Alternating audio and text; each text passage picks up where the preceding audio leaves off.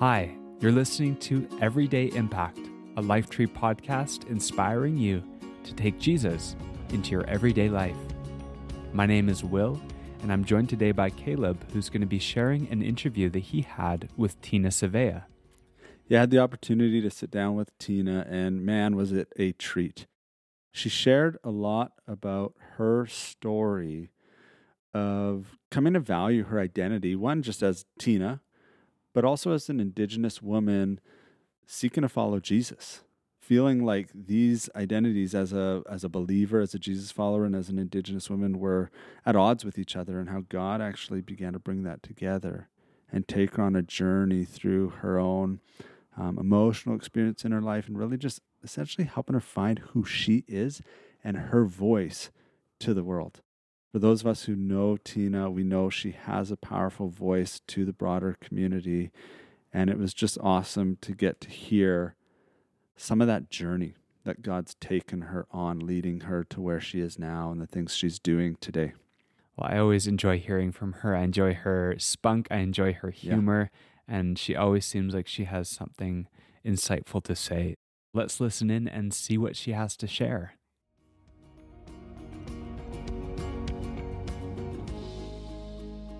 Well, I'm sitting here today with the one and only Tina Savea. Excited to have you on and just hear some of your story. How are you doing today? I'm doing great. I'm excited to be here. Awesome. It's about time that I'm here. We were joking before we started recording, and Tina's like, yo, I've been waiting for my invite to Everyday Impact for a while now. And I'm like, is it too pushy to like call them and say, I want to be on the podcast? So a lot of us here at Lifetree and people beyond who may end up hearing this know you as this wonderful person who's using your voice, who's getting out and sharing your thoughts, and we love hearing from you. I know you're associated with your company, Chahu Threads, that you're doing with your amazing family, the blanket exercises that you've been running, and this job you've been in this last year as an Indigenous families advocate within the school district. So those are maybe some of the things you do. But before we even dive into how God's led you into that stuff, I'd love to just start with getting a bit of picture of who's Tina Savea from year one to wherever you want to start. But like, where did you grow up, family life, whatever kind of formative early life stuff comes to mind for you? Sure. Yeah, my name is, like Caleb said, my name is Tina. I actually come from the prairies. So I come from Saskatchewan, from Treaty 4 territory, and I grew up, I'm First Nation, I'm Saulteaux and Cree, and I grew up majority of my life on the reserve in Saskatchewan. And I think to kind of give like a good picture of my life, I need to go back a little bit with my parents, with like the horrific history of this country a bit. But my parents were both in residential school. My mom was there when she was about 11 years old. I think my dad was there when he was about 10. And so that's actually where they met. And when my mom was 16 years old, she got pregnant with me. And so she had me when she was 17. They left the school. And, they were a young family trying to create the best they knew how to be a family together. A couple years later, my brother was born also. So my mom now was 19 years old with 2 children. There was a lot that went on in their lives. And my dad struggled a bit with alcohol when we were younger. We would find out later in life that it was because of the effects of him being in the school. But what happened was when we were about 4 years old, my mom and dad both came. First, my mom came to know Christ.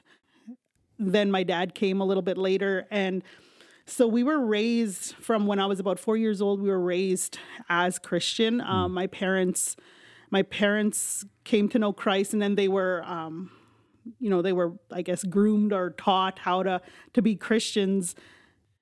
It was a bit of a, I think growing up as a Christian, I struggled a bit with, because we were taught, and who my parents were taught by, is that we were taught that anything to do with being Native, our culture, or anything was evil. Right. And so we had that struggle growing up as Christians and as in our identity. One of the things that's really coming to me as I listen to you share some of this early stuff really connects to conversations that you and I have had before, which is about that wrestle of how do I be an Indigenous woman and a Christian? Because these two things feel like they're different parts of me. Yeah. And I'm feeling torn between them. Yeah. How do they actually come together? Yeah. What's been some of the ways that God has actually maybe spoken to you or led you in response to that wrestle and that struggle? I think one of the biggest things is my parents did the best with what they had. And even with them being Christians, we grew up not being allowed to have anything to do with our culture. And, you know, when it came to like even like our dances and stuff like that, like I remember being in school and, you know, something was going to happen culturally in school, like whether we were going to like smudge or something like that in school. And my brother and I had to get up and leave the room. And so we were separated there. And so that really played like a big part in like my identity as a Christian and being Indigenous. Like I've really struggled with that my whole life, right up until I was an adult, you know. And then on top of that, not only like being a Christian First Nation woman, then on top of that, you have what we hear in the media and the news about Indigenous people. Even me as a little girl hearing, you know, we're nothing but alcoholics, we're addicts, we depend on the government for everything, we get everything for free, we're lazy, you know, all of this stuff. And this really played a huge impact on what I thought of myself. And so I grew up very ashamed to be Indigenous, first off, and then to be an Indigenous Christian was like, I don't know, that was even like harder to live and walk through. But one thing that really helped me later on in my life, you know, I reached a point where when I got into, after I was done high school, I kind of, you know, I walked away from God and I did my own thing for a few years and I experienced a lot of, you know, just being out there in the world. And, but during that time, I always knew that Jesus was real. I always knew that God was real. I've had experiences with him as a child and growing up in my life, even though things were not perfect in our family and in our home, but I knew that he was real. So, you know, I reached a point in my life where I just kind of got tired of all the partying and all of that whole lifestyle. And I was like, because I was kind of like this person of like, if I'm going to do this, if I'm going to hell, I'm going to hell in like full force. Yeah. I'm like, I'm going to enjoy this. But it was like, cause I knew that I never wanted to do something half-ass. Yeah.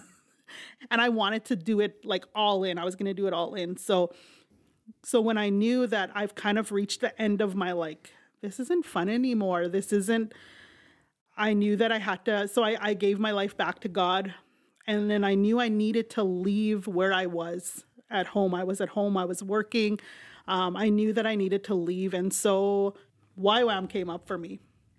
We had a team that came through Polynesian. They were Samoan Polynesian team, and they came through. They would come, they would travel across Canada, and then they would do like cultural performances and just come and serve in the communities. And I think what had happened there was that there was a real easy bridge that was built because these guys were brown like us. They could worship God in their culture, in who they are. And that was something different for us to see, especially as Christians.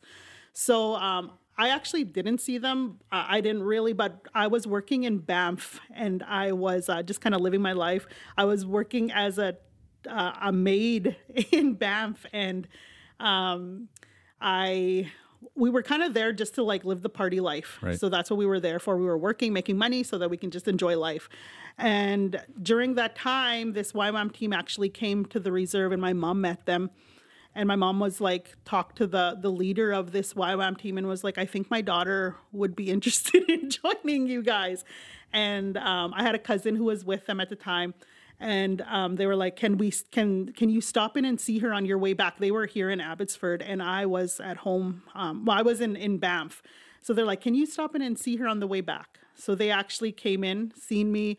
They were like, hey, we're coming. The night before, I knew I had to like behave because I was going to meet them at 8:30 in the morning. And the missionaries are coming. Yeah, the missionaries. Get my partying out or something. So I knew I had to behave. But then one of my cousins that I was with at the time, they're like, let's go check out the bar. Let's just go out. We'll just go for just for a little bit, check it out. I was like, no, I can't go anywhere. I need to be like on my best behavior for tomorrow. The Christians are coming.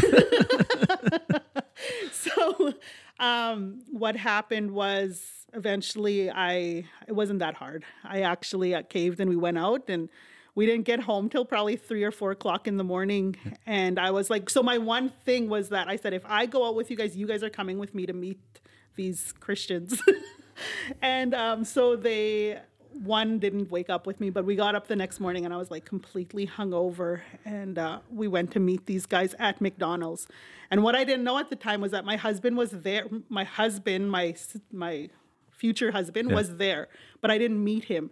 And I think what happened was that he was actually in the van because he was fresh from the islands. My husband is Polynesian and from Samoa, and he was fresh from the islands, and he got a lot of motion sickness as they were driving through the mountains and stuff.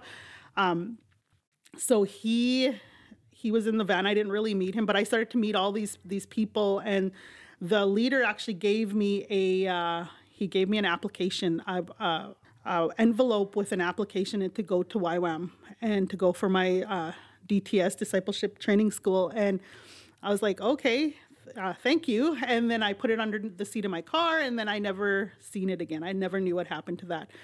But then fast forward to a year later, I give my life back to God, and I'm like, that popped into my mind. I'm like, I need to get out of here. I knew I need to get away from the reserve and from home and from my lifestyle in order to make a change in my life. So then I went to YWAM, and it's where I was surrounded by these Polynesian people who loved God and could worship God in who they are. Come on. And that was so different for me to watch that and to see that. And I couldn't understand it. I couldn't understand why God allowed them to serve him and to worship him in their own culture, but I wasn't allowed to do that. And so I really struggled with that. And but it was during that time that I began to find some healing, and I knew that being there with them at that time was where my foundation with God was built. And later on in years, a couple years later, I married my husband, and just having him in my life has been one of the biggest examples of who God created him to be, and loving Jesus and being proud of who he is and knowing that this is who the Creator made him to be. It hasn't just been like instant. There's been a lot of struggles through it. Like there's been like, I went through a lot of like jealousy, I guess, on my part, watching him and him knowing his language, knowing his culture, being so secure in who he is. And I don't know if like any of you are familiar with like Polynesians, but they are one of the proudest, most secure people in who they are. Like I actually joke about my husband and saying that I actually think he chooses to show up late to like an event or someplace and walks in so that everyone will like turn and look at him. He's a hard guy not to look at. Come on. He's new. You're a stud. Just plain and simple. He is. But I think just watching him and seeing him like that and seeing me walk into a room with my head down and not being able to look at people and looking at my feet and the shame that I carried just because of who I am, I think that just watching him and having him, like, at the beginning was like, I had this jealousy, and then he had this, like, why can't you just be proud of who you are? Why can't you just, like, you know, you're like, this is who God created you to be. Why can't you just be proud of that? And I couldn't. And he didn't really understand what a lot of our history was in my family, and even in Canada with the First Nations. And so there was a bit of that struggle, but he was the one who ultimately had helped me to just come into understanding that God had created me to be Saulteaux and Cree, and coming into that place of loving myself. And I think having children also really made me like, okay, it's time to, like, you're raising these 3 children. You need to know who you are. If you want them to know who they are, you need to know who you are. That's good. It's like God used this introduction to this team of Polynesians through YWAM, but took it to a whole nother level when he led you to marry one of them. You know, and you've got this, you know, Jesus loving, proud to be Samoan, knows his culture, husband. Yes. You know, you can't get away from it. It's he lives with you. And he's like, and that's so good. One of the things that's really stuck out to me is whether it's through your relationship with New or God using other means, the way you've been able to process and understand the feelings you're feeling and the things that are coming up, and not running from them, but actually leaning into it to understand it. Yeah. I would want to just ask you, what's that process looked like? Maybe some stories about when feelings came up and how God shed light on it for you. Yeah. Just how he's used that, your own internal process. Yeah. I think what happened for me was that I actually didn't feel like I had a voice for many years. Like, most of my life, I didn't feel like I had a voice.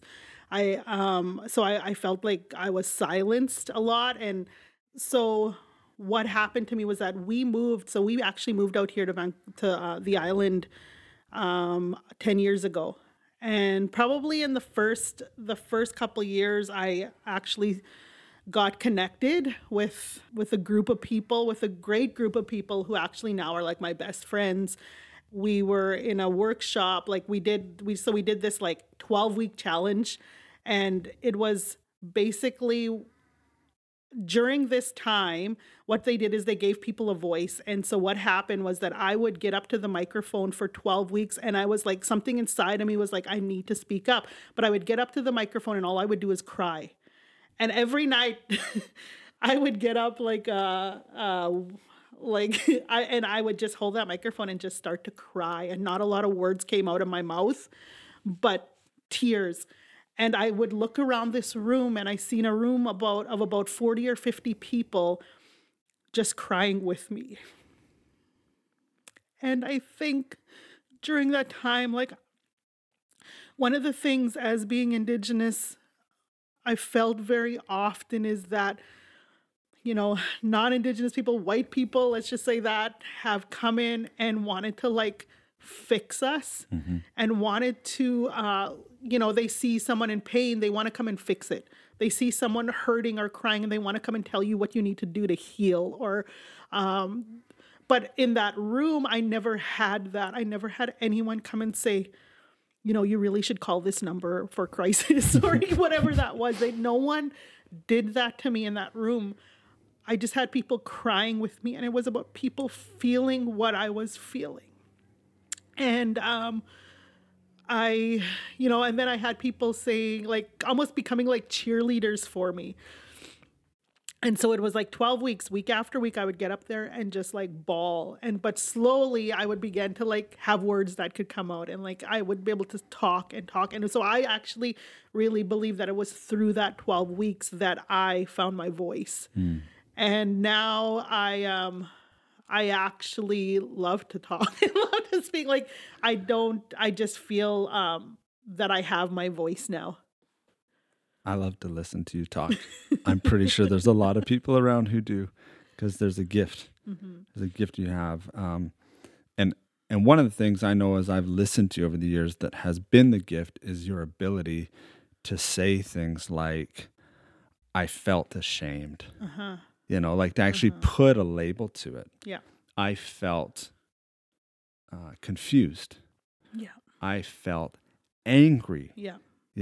I felt hatred. Yeah. I really calling it for what it is. And then the way when you do that, God starts to lead you into something better. Can we talk a little bit about hatred? Yeah. Because I know we've had conversations where you've told me a bit about that journey. And my question would be, how did God reveal to you where there was anger or hate in your heart? And how did he lead you through it? Yeah, I think, so a big thing is, growing up, I've had a lot of the pain has been caused because of racism. Yeah. And so, when I was in this room full of, that I was just talking about finding my voice, majority of the people in this room were white. Yeah. There was some First Nations there, there was people from different backgrounds, but majority was white people. And for me to have white people crying for me, crying with me was a huge deal. Like, I was like, I have never seen this before in my life. I've never experienced this before in my life. White people have always caused me pain. And so to have them cry with me and to feel my heart was there was so much healing, because, I find right now where I am in my life is like, I've lived many years as a victim. I've lived many years as, like you said, with the bitterness and the hatred in my heart. And I've had to train myself, or I've come to almost identify it. So I've found that for me, forgiveness has been my biggest tool, or I don't know what you'd want to say, but that has been my biggest thing for me to be able to release hatred and unforgiveness and bitterness. And even to this day, I've lived many years with it. I lived many years in this victim place of what has been done to me, how I've been wronged. And I think I've come to this place of hey, I don't want to be a victim anymore. I'm tired of people looking at me and feeling sorry for me. I actually want to be looked at as equal. I want to be looked at as someone who has a voice that can be heard, that you can listen to, and that maybe like you, Caleb, can listen to me and learn something from me the same way I can listen to you and learn from you. That's what I want. That's what I desire. I don't want to be someone who is looked at it as someone who has been hurt and abused anymore. And so in saying all of that, I realized that, hey, I don't want this feeling anymore, so that I have to be able to identify these different things of hatred and bitterness in my own heart. And so I've become really good at identifying them. And I realize I have to choose forgiveness over and over and over and over again. And I find that even, watching the media in our country and different things that come up for Indigenous people, triggers will happen. Totally. And all of a sudden I feel hatred in my heart again. But now I can identify it. I can see it. I'm like, oh my gosh, that doesn't feel good. It kind of feels it feels very foreign to me now, because I've chosen to live a life of forgiveness and knowing that love is, and love is not, you can't love by just picking who you want to love. But if we really want to be who Jesus has called us to be, to love, it's about loving everyone. And so I've had to come to that place in my heart. Is I can't just choose to love my family, just to love Indigenous people, and not love white people. It's so, the whole us and them, I think, has been really big for me in like, I want to break that down. Come on. I want to be able to feel each other's hearts. I want to be able to understand and to have empathy for my white brother and sister, the same way that I desire for them to want that, to have that for me.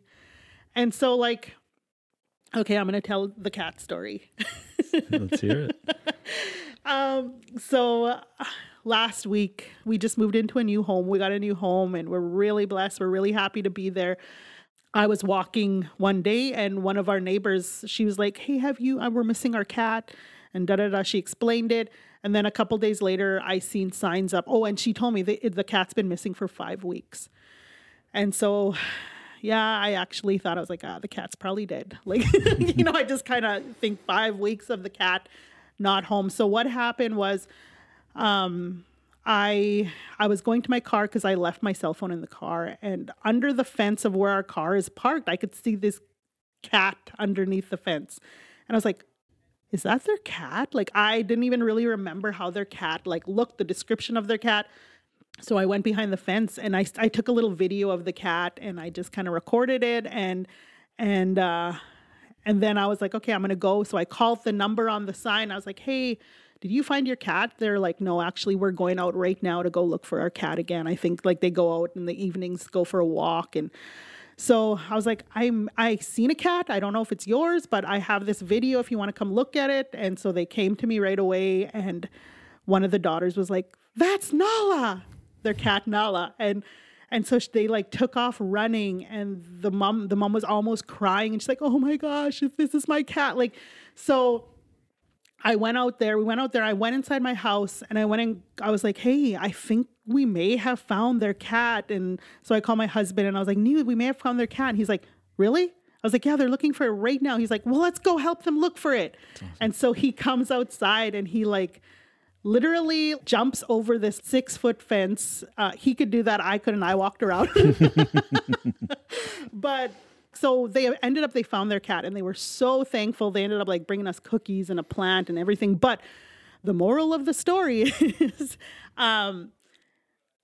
it wasn't about the cat. Totally. My husband and I, we're not really pet people. We're not animal people really. And, we actually believe the cat was dead, but it was about community, and it was about seeing what was important to our neighbors' hearts. So good. And allowing that to become important to us. And the fact that like my husband jumped over a fence and, like he could have twisted his ankle. He could have whatever that is, but he didn't think of that. He thought about the fact that these neighbors wanted their cat and that what was important to their heart became important to ours. Yeah. And I think that's what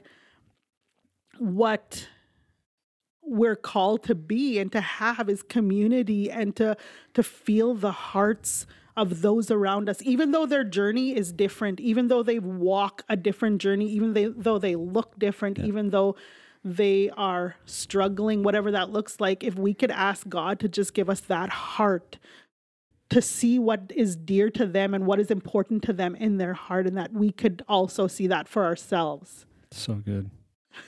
Because I'm guessing, I could be wrong, you guys can correct me, but I doubt New has a real soft spot for cats. Not at all. And here he's jumping over fences. No, not at all. He cares about his neighbors. Yes. But when you're talking about this, there's like so many directions I want to go with it. I'm hearing you say like, I didn't want this us and them anymore. I want this together. And you had these experiences that made you start to have hope for that. Mm-hmm. And really seeing forgiveness as the key to unlock those isolating chains or whatever you want to call it, right? Yeah. And also being the thing that actually helps build bridges, which I've heard you talk about lots before, about seeing yourself as a bridge, whether it's, God bridging your love for Jesus and your love for your Indigenous culture, or being a bridge between different groups, right? And different people. Yeah. One of the things I've seen you and Lillian do so well is in your, for those who don't know, Lillian Underwood is a friend of Tina's, and they run this thing called the blanket exercise, where you guys take us, I did one of them with you take us through an experience where very visually we get to experience and see the way land was taken and taken and taken here in Canada in our history. But you guys don't come into it with this like, now let us make you all feel horrible about, and whatever. But it's like, let's experience this together and then talk. And you create this really safe place for people to share their hearts, ask their questions.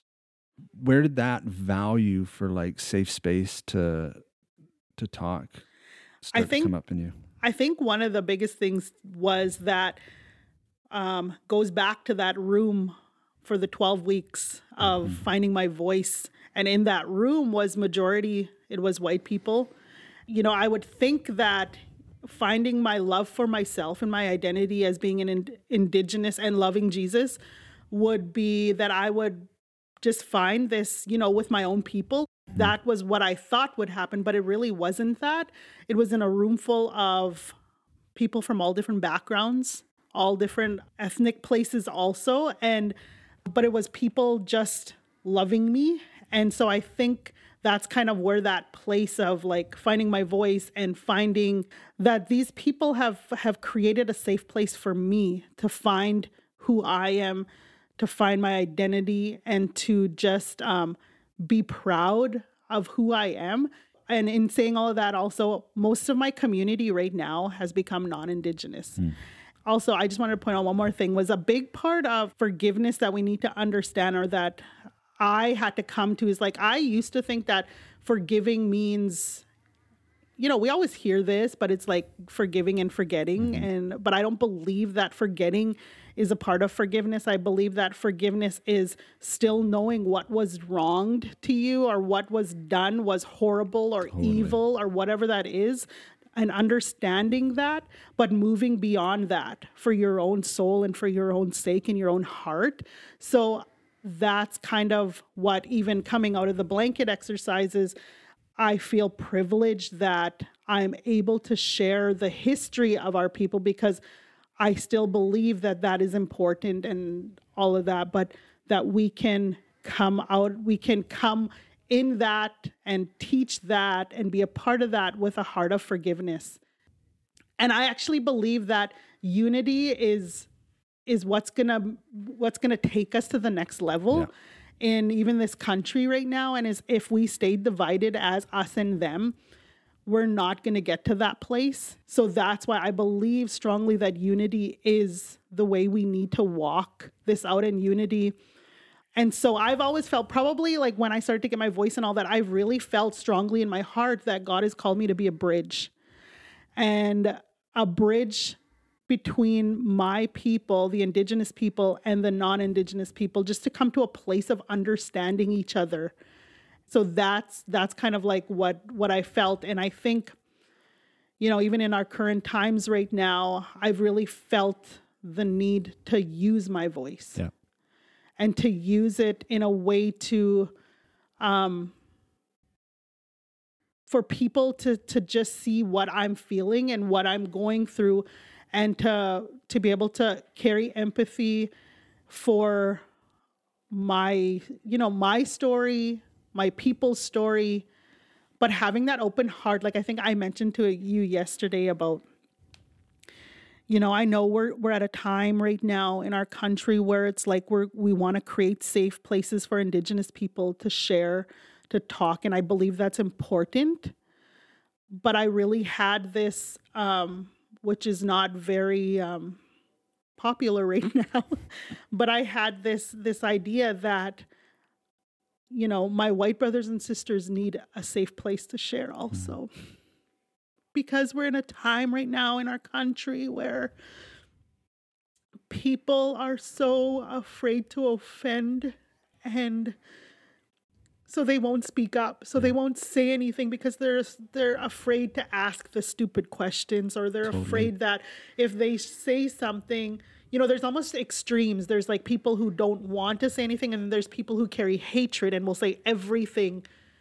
And so I really had this in me in the last little while that I needed to create that safe place for for my white brothers and sisters to have to feel like they were comfortable to share. Right. Because I've given people, I've really let people know, you know, if you have those questions, you can come to me. And I've had people reach out and say, hey, I got a stupid question for you. And yeah, they were stupid. But I feel honored that people would feel safe with me to be able to ask me those stupid questions. And I feel like if that's what I can do right now, that's what I can do. And so, yeah, I feel honored with those. And I think one of the biggest things too is like, I can't speak on behalf of all Indigenous people in Canada. I can't speak on even behalf of my whole like extended family. I can speak on behalf of myself and feel, and what I am going through, what I'm experiencing right now, what I feel that we need. It's such a healthy place to speak from and to arrive at. And very much of what I'm hearing you say in that, what's needed is listening ears. Yeah. And feeling hearts. Yeah. Yeah. You know, and it's not like, hey, let's all get together and we're going to come up with solutions to everything here now. What we just need is to actually like, let's just start by crying together. And I think that's a thing is like, people need to understand it's okay to be just quiet. Yeah. It's okay to just cry with someone. It's okay to, you know, like, I just wanted to share something really quick is like in our cultures, when in like my culture and a lot of Indigenous cultures, when we have funerals, when someone dies, we have like a wake. We have a wake where everyone comes. But what happens is a lot of times there's the people who are mourning. There's not a lot of people trying to like fix it for them. They're just sitting there with them. And sometimes the room is completely quiet. And it's just having people, your presence, knowing that you're there and your heart is there. And I think that's something that, beautiful. You know, sometimes my white brothers and sisters that you don't always have to have an answer. And even for as Christians, I think I've had that many times in my life. Sometimes I just need someone to listen to. I don't need someone to start like quoting scriptures of where I'm going to find my answers and all of that. Like, I don't need that. I actually just want someone to listen to me, cry with me. And then if I ask you for your advice, then please give it to me. But unless I ask you, then I really don't want it. Yeah. So I think that's the thing, is just learning how to be quiet and to just listen instead of trying to like think of the next thing to say in our head. And I think that's something even in our like society that we don't necessarily do right now, is that we don't listen to people. We're having a conversation, but really in our mind, we're thinking of the next thing that I need to say. Oh yeah, I had something. Yeah. And we're speaking over one another. And so we need to learn how to listen. Totally. To timestamp this recording for some people who might listen to this years later, when we're talking about currently right now, state we're at in a nation, is we're less than a week since it was announced that 215 corpses of children were found in the ground by a residential school in Kamloops. And it's shaken our community and our nation. Not because it's new that we didn't know these sort of things happened, but it's just so raw and in our face right now. Yeah. And so for those of you listening later, that's what we're talking about when we say currently. But having said that, I'd ask you, knowing that that's where we're at, what is your hope for us moving forward together as a nation, as a community? What do you believe? I know we've touched on it probably in lots of what you've already said, but what are you hoping for? What do you believe the way forward for us looks like? I think in the news of this, there's no denying the history and what has happened in our country. And I think as Indigenous people, as an Indigenous woman, that's one of the things is like, sharing our stories and sharing the truth of what our families went through.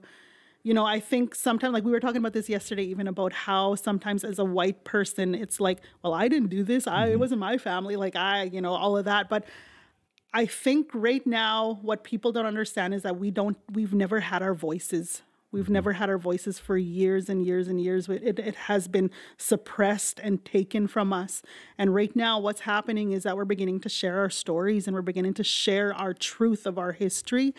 And in doing that, we're not doing that so that it will raise guilt for people. We're doing that because it brings freedom to ourselves. And at the same time, all we want is acknowledgement that this has happened. Not necessarily blaming anyone, but it's acknowledgement. And so my hope is, I do feel hope. Like that is, I do feel hope in all of this. I want truth because I feel like the truth is going to set us free. I want unity. My hope is that we would begin to feel each other as a nation together, and that we would be able to walk out of this in unity and to have a really deep sense of love for one another through this. Because ultimately, I think it's quite simple. I think we've, not even in the church, but just in general, we've overcomplicated it of what it's supposed to look like. But really, it's really simple. And it's just loving one another. Yeah. And not loving one another with conditions, just loving one another unconditionally. And being okay to be inconvenienced and uncomfortable in loving another person. And so I think that's what my hope is for us. Well, and part of that process of that listening is being able to listen to people when they are feeling angry. You know, not being like, hey, cool, come back to me when you've settled down, you know. And you having that heart that wants to listen and wants people to be able to come together and talk and share and just walk together, to me, embodies so much of who Jesus is. Because that's what he came and dwelt among us, right? And my question I'd want to ask you as we're kind of coming near the end of this is, in your journey of this self-awareness and this heart for our community as a whole, as a nation, being this bridge, being this forgiveness. Here's the question. Who has Jesus been to you in that journey? It's definitely been a process to come from where I was as a little girl, being raised as a Christian, and to coming from a place of Jesus has all these rules on my life and what I can't do. There's a lot of can'ts that he expects of me. Coming from that place to even still now, I'm still discovering who he is in my life, but knowing that he's gentle and he's loving. There's a lot of grace in there. And just standing on that and standing on no matter what I choose, no matter the mistakes I make, no matter the swear words that come out of my mouth, that Jesus still loves and accepts me for who I am and who he created me to be.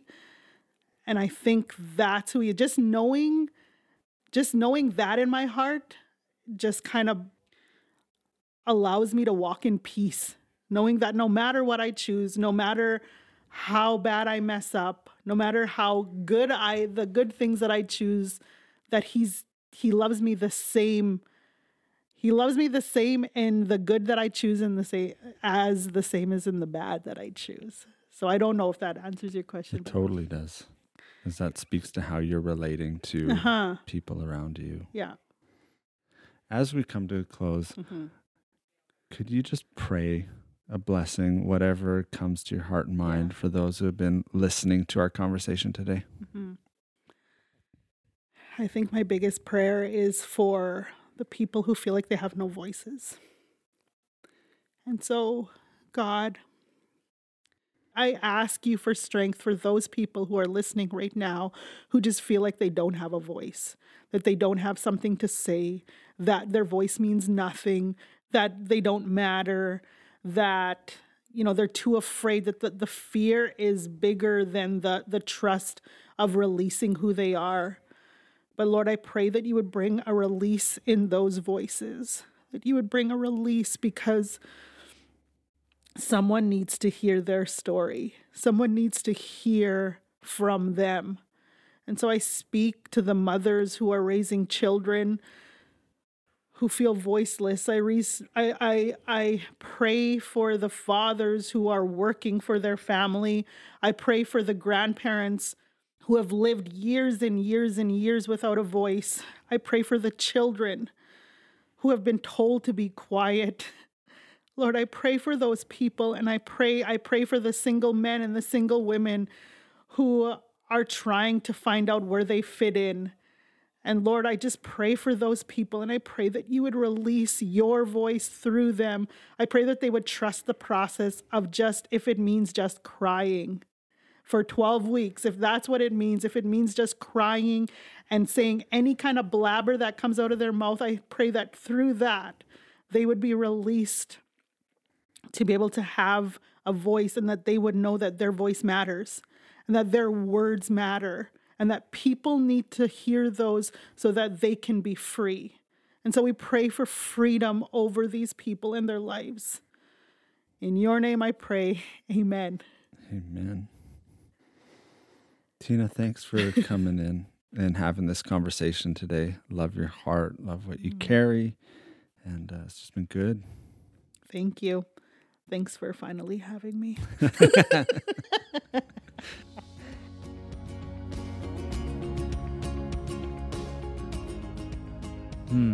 That was so encouraging to hear her story.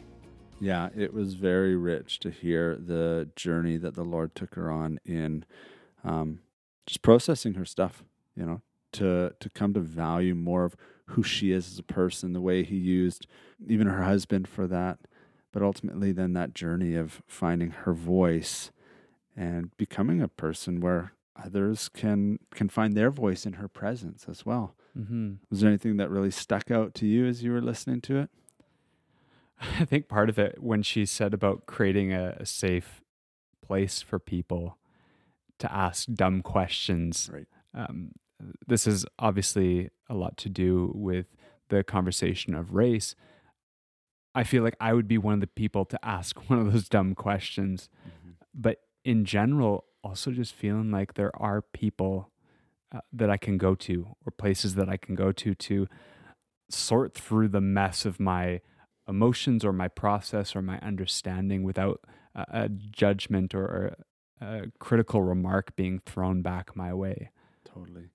I think if there's one big thing we could take from listening to Tina today is just that we, through how we posture our hearts towards people and even our ears learning to listen, we can actually be a safe person, a safe place for others to come and process their stuff. So I would hope for all of us that we'd walk away at least with that from hearing Tina today. Mm-hmm.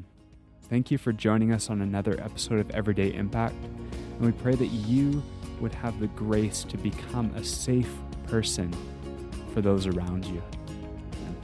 That you'd learn to listen, you'd learn to ask the right questions, and just to be with people in their mess, wherever they're at. It's good. Have a great week.